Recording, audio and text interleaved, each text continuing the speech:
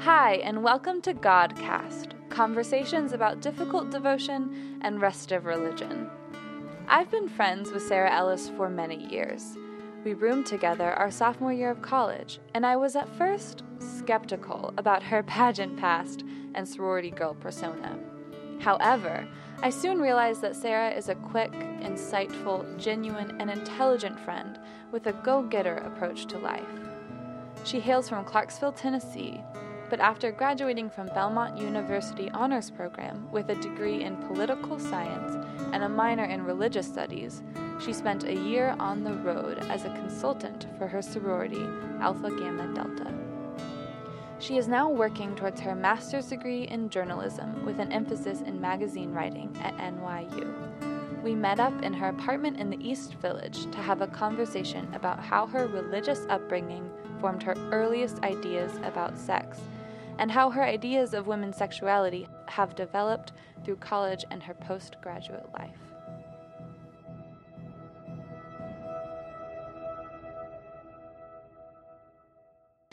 So, who would you consider to be your first religious teacher, or the person who first formed your ideas about God? I think my family, specifically my mom, has always been pretty religious, and so when I think back to my upbringing, I grew up in the church, attended with my mom and her side of the family, and so I think as far as religious teaching, she's the one who shaped that from the very beginning for me. Mm-hmm. Yeah. So, was religion very important in your household?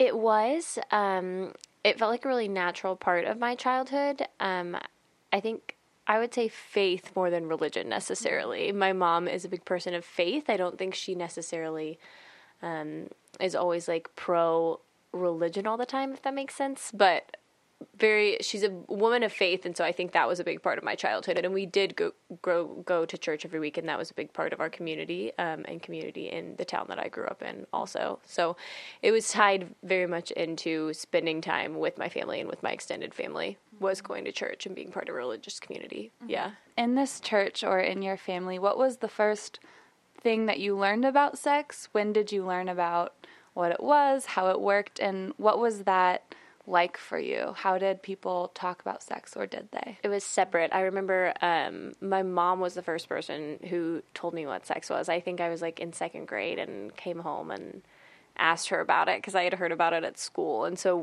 my mom and I had the whole conversation. It wasn't necessarily tied to religion. It was very much tied to this is something that you do when you're married and when you're grown up. Mm-hmm. And that's kind of how I learned about it. We never talked about it in my church, really, at all. I don't think there was any kind of education related to it. So it was something that I learned about through my parents, I guess. And they shared a little bit, but it was like, this is for when you're older. Mm-hmm. Right. Because for me, I mean, my mom took me away for a weekend, and we did something called the Passport to Purity. And it was a whole weekend designed to teach you about sex, but we only talked about it that weekend. And it was very much something where, like, this was a time where we have to explore what sex is in this very, like, if you do it in this way, then you can stay pure. So it was just kind of interesting. It wasn't really talked about in church for me, but it was very clearly a part of religion. Yeah, so I did the weekend trip too with my mom. It was when I was a little bit older. I had to be like 11 or 12, like middle school, the age when a weekend trip to talk about sex is like your worst nightmare. That was when we did it. Yeah, and I'm trying to think where the whole purity talk came from for me, because I don't feel like that was really pushed on me by my parents, but it was something that I felt like the whole idea of retaining your purity and keeping that something for when you're a lot older. And it was very much like, this is for when you're married. Yeah. So I think that did come into it. I don't think my sex education, like the curriculum or the weekend trip or whatever that we did, I don't think was like directly religiously tied, but it did kind of talk about like saving yourself, and that whole kind of terminology was there. Yeah. I want to reflect on that time in your life during college when, you started going to kind of a more conservative church. And I felt like you were exploring that way of faith. How do you reflect on that time now? Yeah, that's such an interesting time for me. It goes back to what I said about how I think for a lot of people, like, college is kind of breaking away from their conservative upbringing. And for me, I, like, explored that whole territory for a while.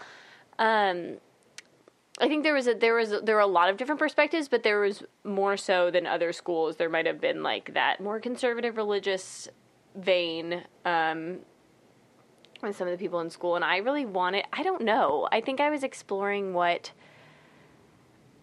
it would be like to be, like, very religious, and I think part of me for a long time wanted that and wanted to believe all of those things that these people with all of this conviction believed. How do you identify religiously now? I don't necessarily identify. I guess it would, if I was going to put it under any label, it would be agnostic. I'm not a Christian anymore. That change happened for me probably senior year of college, and I don't really know.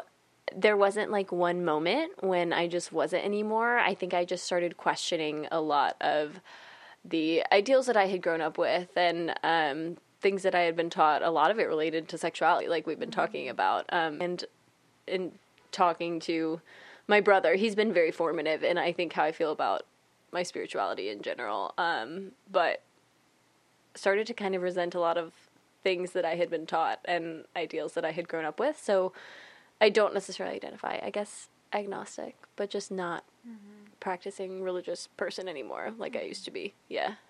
It's so interesting talking about not really having a moment where you're like, I don't believe in God. And I have gone through a lot of changes in how I consider Christianity, religion, God, and it's never really a moment. And so it's so interesting talking about belief and what does it mean to believe in something or to not believe in something. And, you know, I'm very interested in postmodernism and how it affects theology, and even just the idea of identity and naming is like, you are a Christian or you are not a Christian, or you are a theist or you are not a theist.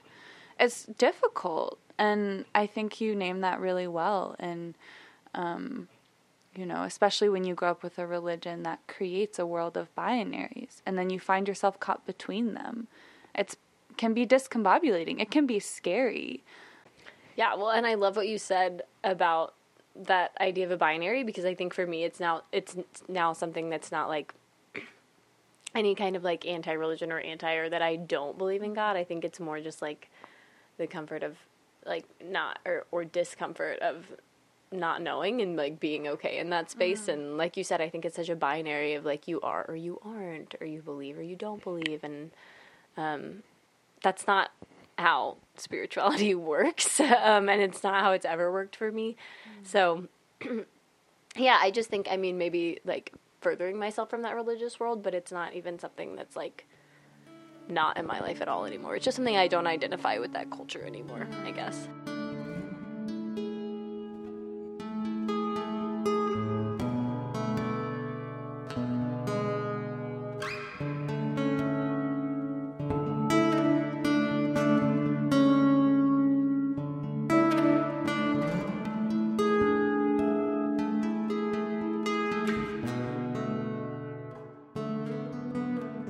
Started to name that some of the things you were taught in Christianity you've really come to resent. Is part of that sexuality and how you understood sex? And how do you identify your sexuality now? How does sex play a role in your life right now? This stuff is also hard for me to name because it all feels like such a gray area for me in a lot of ways. Like, my perspectives on this stuff did not change because of, like, one event. Like, the teaching was always, like, you wait until marriage to have sex, and that always just was. And then at some point in my life, it wasn't, but that for me was not, like, a decision that came about because of a person. I feel like a lot of times people will be in a relationship or they'll be dating someone, and that's very much a conversation.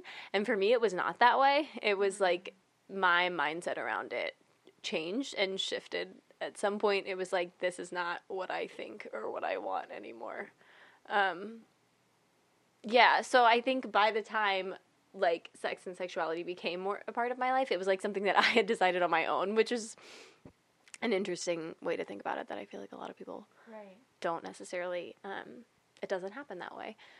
I don't know if, I guess when I think about, like, growing up in the church and, like, how that taught me to view my sexuality, it just, like, taught me that wasn't something that was supposed to be part of my life. And I think women are not, like, allowed to be sexual beings. They're not allowed to own their physicality and their sexuality, and their bodies are something that don't really belong to them. It belongs to someone else, and we save that for another person. And just our whole physical space, I think it really affected how I feel about myself as a physical person. And I have a lot of resentment towards that because I think I had a lot of fear associated. And I had a lot of fear associated with having sex as being part of this big emotional connection to someone. And it binds you to people. And there was a lot of fear there for me for a long time. And I think there was a lot of hesitation about, like, oh, well, I'm not, like, old enough for that, or I haven't met the right person for that, or whatever. And I think at some point, and I don't know, I wish I could name, like, when my mindset started to shift, or what it was that prompted that. It may have been just getting older, but I think that, like, my views on sexuality changing may have really played a role in, like, my religious views changing as well. If that makes sense. That was a very long-winded answer. Well, no, I think that's great. And I think what is so interesting is, so for me, a lot of my issue with Christianity came from a lot of different experiences. My first experience of having a friend who was not Christian, but also just my first experience of having a friend who was not straight was really, really,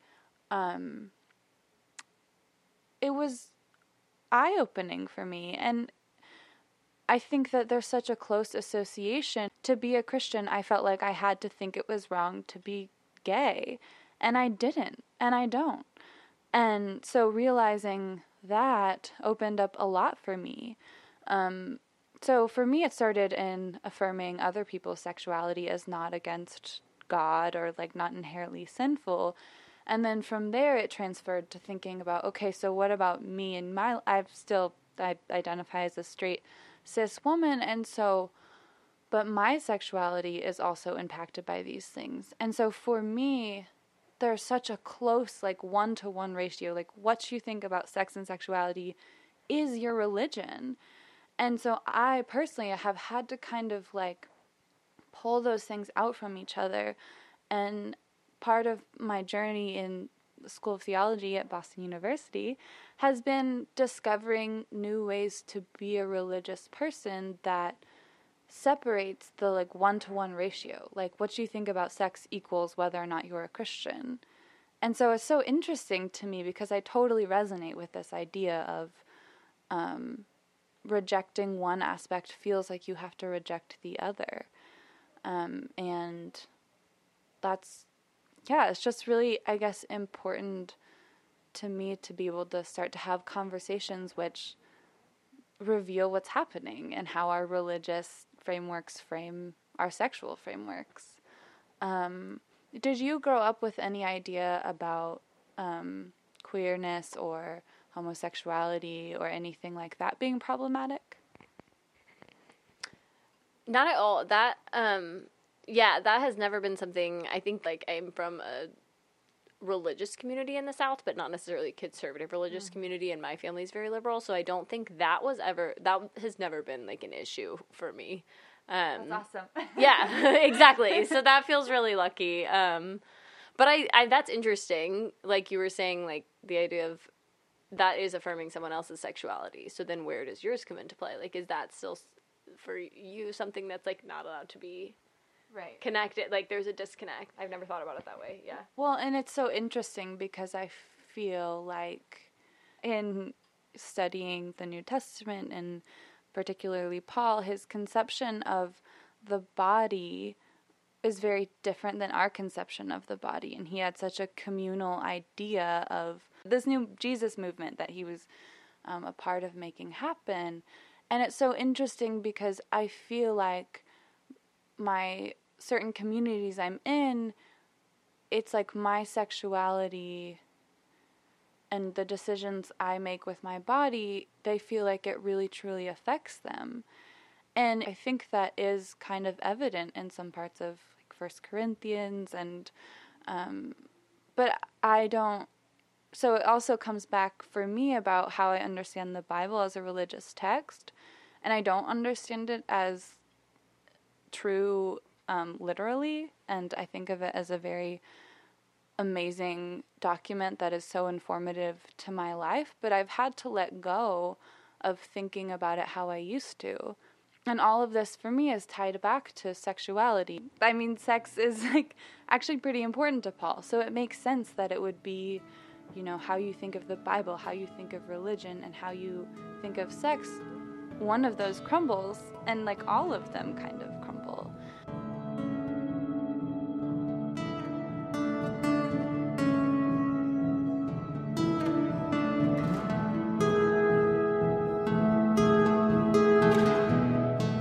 I think my parents' relationship has really affected my views on marriage. They are separated, have been separated since I was 19, I believe, and I think I had a very idealistic view of like finding the right person and getting married, kind of like we talked about earlier when I was growing up, and have become very cynical of marriage since. I do think I want to get married someday, but I have a very, very deep fear of that kind of lasting commitment to someone.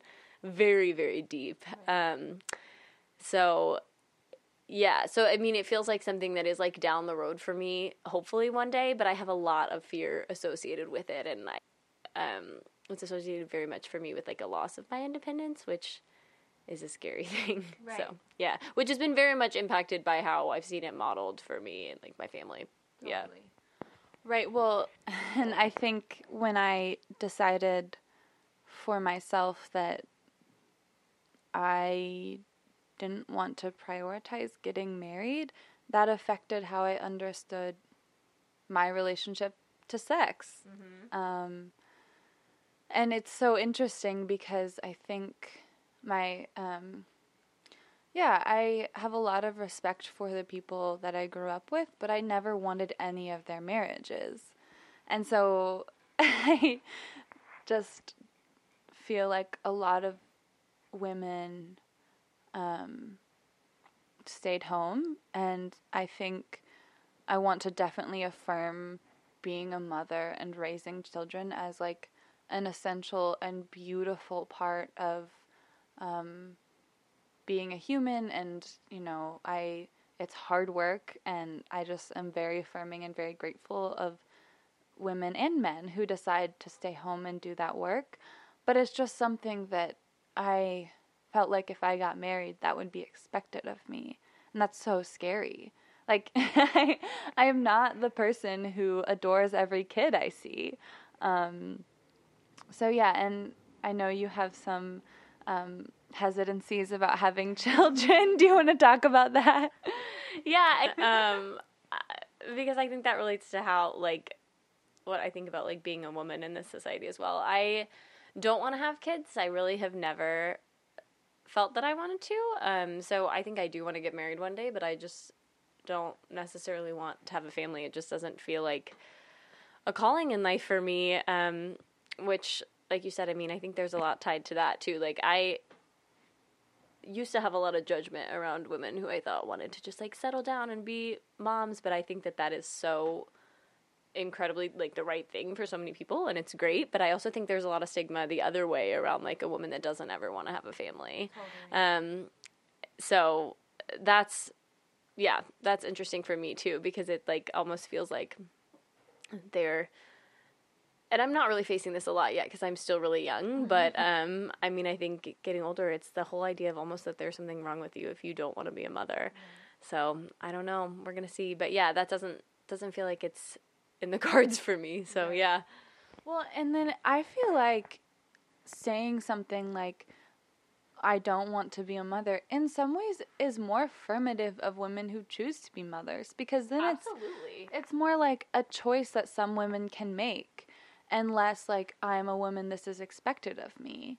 And I mean, yeah, I just really think that, I mean, there's stigmas both ways. Mm-hmm. Women lose out. Like, if you stay home and raise your kids, people think you're lazy. If you have a full-time job and raise your kids, people think you're a bad mother. Yeah. If you don't have kids, then you're not maternal and there's something wrong with you. Right. So it's just like, as women, you know, our sexuality, I think, first of all, needs to be freed from this idea that it's only about being mothers, and that, like, women can enjoy sex. And if that's in the context of waiting till you're married to have sex, great, but it shouldn't be this thing where it's only about the man. And well, right, and it shouldn't be this thing where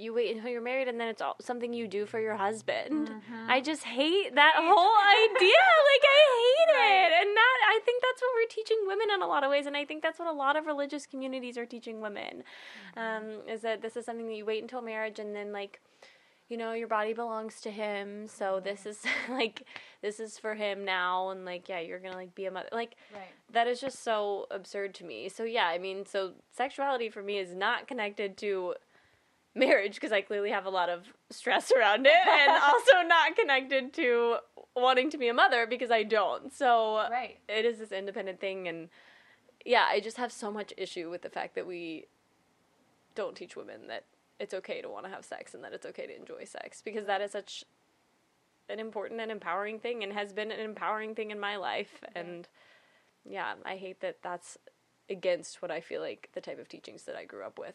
Yeah. Yeah. So, I'm very interested in women's bodies, in how culture views them and how we're taught to understand our own body. And I guess I think that this idea that women can't enjoy sex also, I guess it led me personally to feel like my body was not about what I thought about it. My body was about what men would think about it. And so it's been really interesting too with this whole idea of, you know, dressing modestly or dressing immodestly, and like, in which ways are we taking ownership of our bodies, and are there ways in which you think that maybe dressing less modestly, like, affirms the male gaze, or do you think that, like, that's pretty archaic and men need to get over that? Or, I mean, how does the way you dress or present yourself in your everyday life affect how you think about sex and women's bodies? Yeah, so I think a lot of the language that I heard growing up around modesty was the whole idea of temptation and boys being tempted by the way that we look or what we wear, which also I think is so negative for men, because, again, this goes back to what my brother used to tell me about how he had all this guilt about how he felt about women. I guess, I mean, I'm thinking about how I dress now and how I think about it. I don't think about men at all in the equation. Yeah, like, there's 0% part of that equation literally ever. Yeah, and I think you were saying, like, what do I feel about the way that women dress and, like, affirming the male gaze, or do I think they need to, like, get over it? I mean, I think women can and should be able to wear whatever they want and have ownership of what is theirs, and I think the temptation language is really bad for both sexes, honestly. Like, we're teaching women that their bodies are objects and are not theirs and are tempting to men, and we're teaching men that they're not allowed to look at women sexually, which women are I don't know, I think that's negative as well. Yeah. And there's a lot of damage done by our hypersexualized culture in my mind, and I think that it creates this world where, especially because women are so sexualized, it feels like only seen as sexual objects. And so it comes back to the conversations we've been having. I mean, there's different ways, whether it's like extreme purity or women as sex object, to flatten women's identities to being about sex and like the absence or the presence of it. And so, I mean, I do think that it's a tricky topic in the ways that, we live in a strangely sex-affirming world, but the way that it's affirming is really affirming of norms, I feel like, especially in our media. And for me, this whole black and white idea of sex and sexuality has been actually really hard for me being in a relationship, because I've always felt like if you're in a relationship and you notice or you feel attracted to someone who's not that person, like, that is like terrible. That's like cheating in my mind, because everything was so black and white. But I wonder for you, I mean, do you think of attraction as something that is like always positive? Is there a point to where being sexually attracted to someone or something is like harmful to how you relate to that person? How do you think about that? Yeah, well, and I think it's interesting that you said you feel like we live in a sex-affirmative culture, because I don't necessarily feel like we do. Mm-hmm. I feel like it's very oversaturated, which may come partially from the fact that I think it comes out in really negative ways because it's weirdly suppressed in other ways. Like, I feel like a lot of, like, hypersexualization that comes out in our culture is maybe as a result of it being taboo and being suppressed in a lot of other ways. And I think that sex education is not what it should be, and conversations around sex with young people are not what they should be. And so I think that that comes out in a lot of really negative and messed up ways. So I don't even know if I would say that our culture is hypersexualized, but it's in a lot of really unhealthy ways, based partially, I think, on how we talk about sex or don't talk about sex. In religious communities, with kids, as adults, all of that stuff. I just think we don't really know how to handle it. So then it comes out in this oversaturated, kind of messed up way.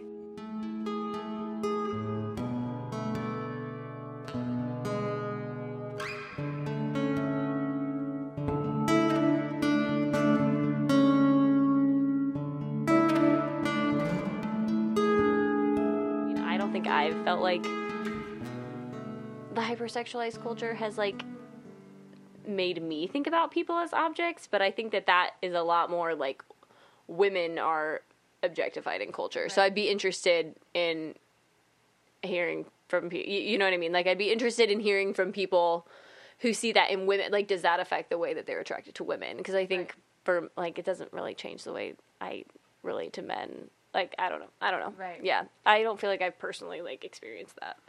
Right. Well, and part of this comes back to, I mean, my experiences moving to Boston and I lived in London for a little while, and especially in urban areas, I'm always shocked. Like, if I notice a girl on the subway who's pretty, I'm like, oh, she's pretty. I look at her for 2 seconds, and then I'm like, go about my day. I will catch men staring at me unashamedly. If I'm alone, I ignore it because it feels unsafe. And so I guess I have this suspicion that that's linked to pornography, and it's linked to the feeling that men are able to look at women's bodies and consume them. And I don't think it's the same. I mean, I don't feel that way about men. Like, if I notice a cute guy, I don't feel entitled to stare at him. That's rude. Right. I understand in some ways why religious communities are telling men that they need to be careful with their sexual urges, because there's also this other culture that, like, affirms women as objects. It feels, as a woman, like men are completely accepting of, like, embracing the fact that they see the women around them as sexual opportunities, or they're, like, completely repressed and feel completely guilty. Right, and why does it have to be one of those two extremes? Yeah. Right. So it is interesting, men and women on this issue, and how our sexuality feels suppressed, but in some ways I feel like I never really look at a guy and think of him sexually. Right. Like, that's never my first thought. Right. Yeah, which I just think has to do so much with how our culture treats sex in general. But, yeah, I like what you said about it's like we're teaching men to extremes that I think that are both very unhealthy and unnatural. Right. Yeah. And, I mean, also grew up with the idea that men and women can't really be friends. Well, and I'm just thinking about we grew up with the idea that women are not allowed to be sexual beings. So our first thought is not to look at men and think of them sexually because that's not what we do. You know what I mean? Right. Yeah. Right. And then with men, it's like, well, women are going to be so tempting to you and you're going to have such a hard time. And so don't they have that expectation. I've been thinking about this a lot and studying theology because there's a lot of various narratives about how Christianity in its beginning was actually very affirming of women and, there's different opinions on that. But one thing that I have been thinking about is how before birth control and contraception and before women had more control over whether or not they could get pregnant, if actually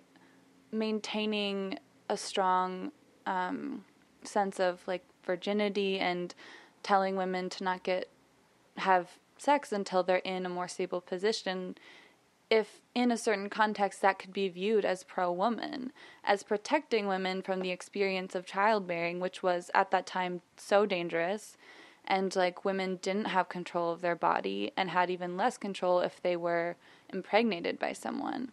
And so then my question is always how much of this can we consider purity ideals as pro-woman in a time when they didn't have the same technology we have? And how does something like contraception change how we should think about sex and sexuality for women?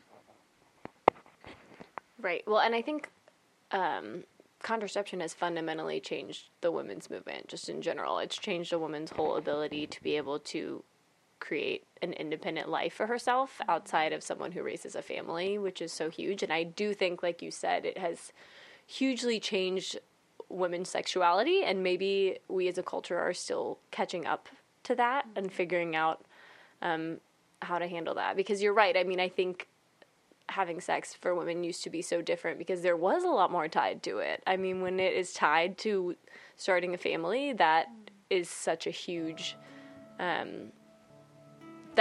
commitment in itself. And so it makes it more of a commitment. Whereas now I think it's just fundamentally with the invention of contraception, it's just made sex very different in our culture in general.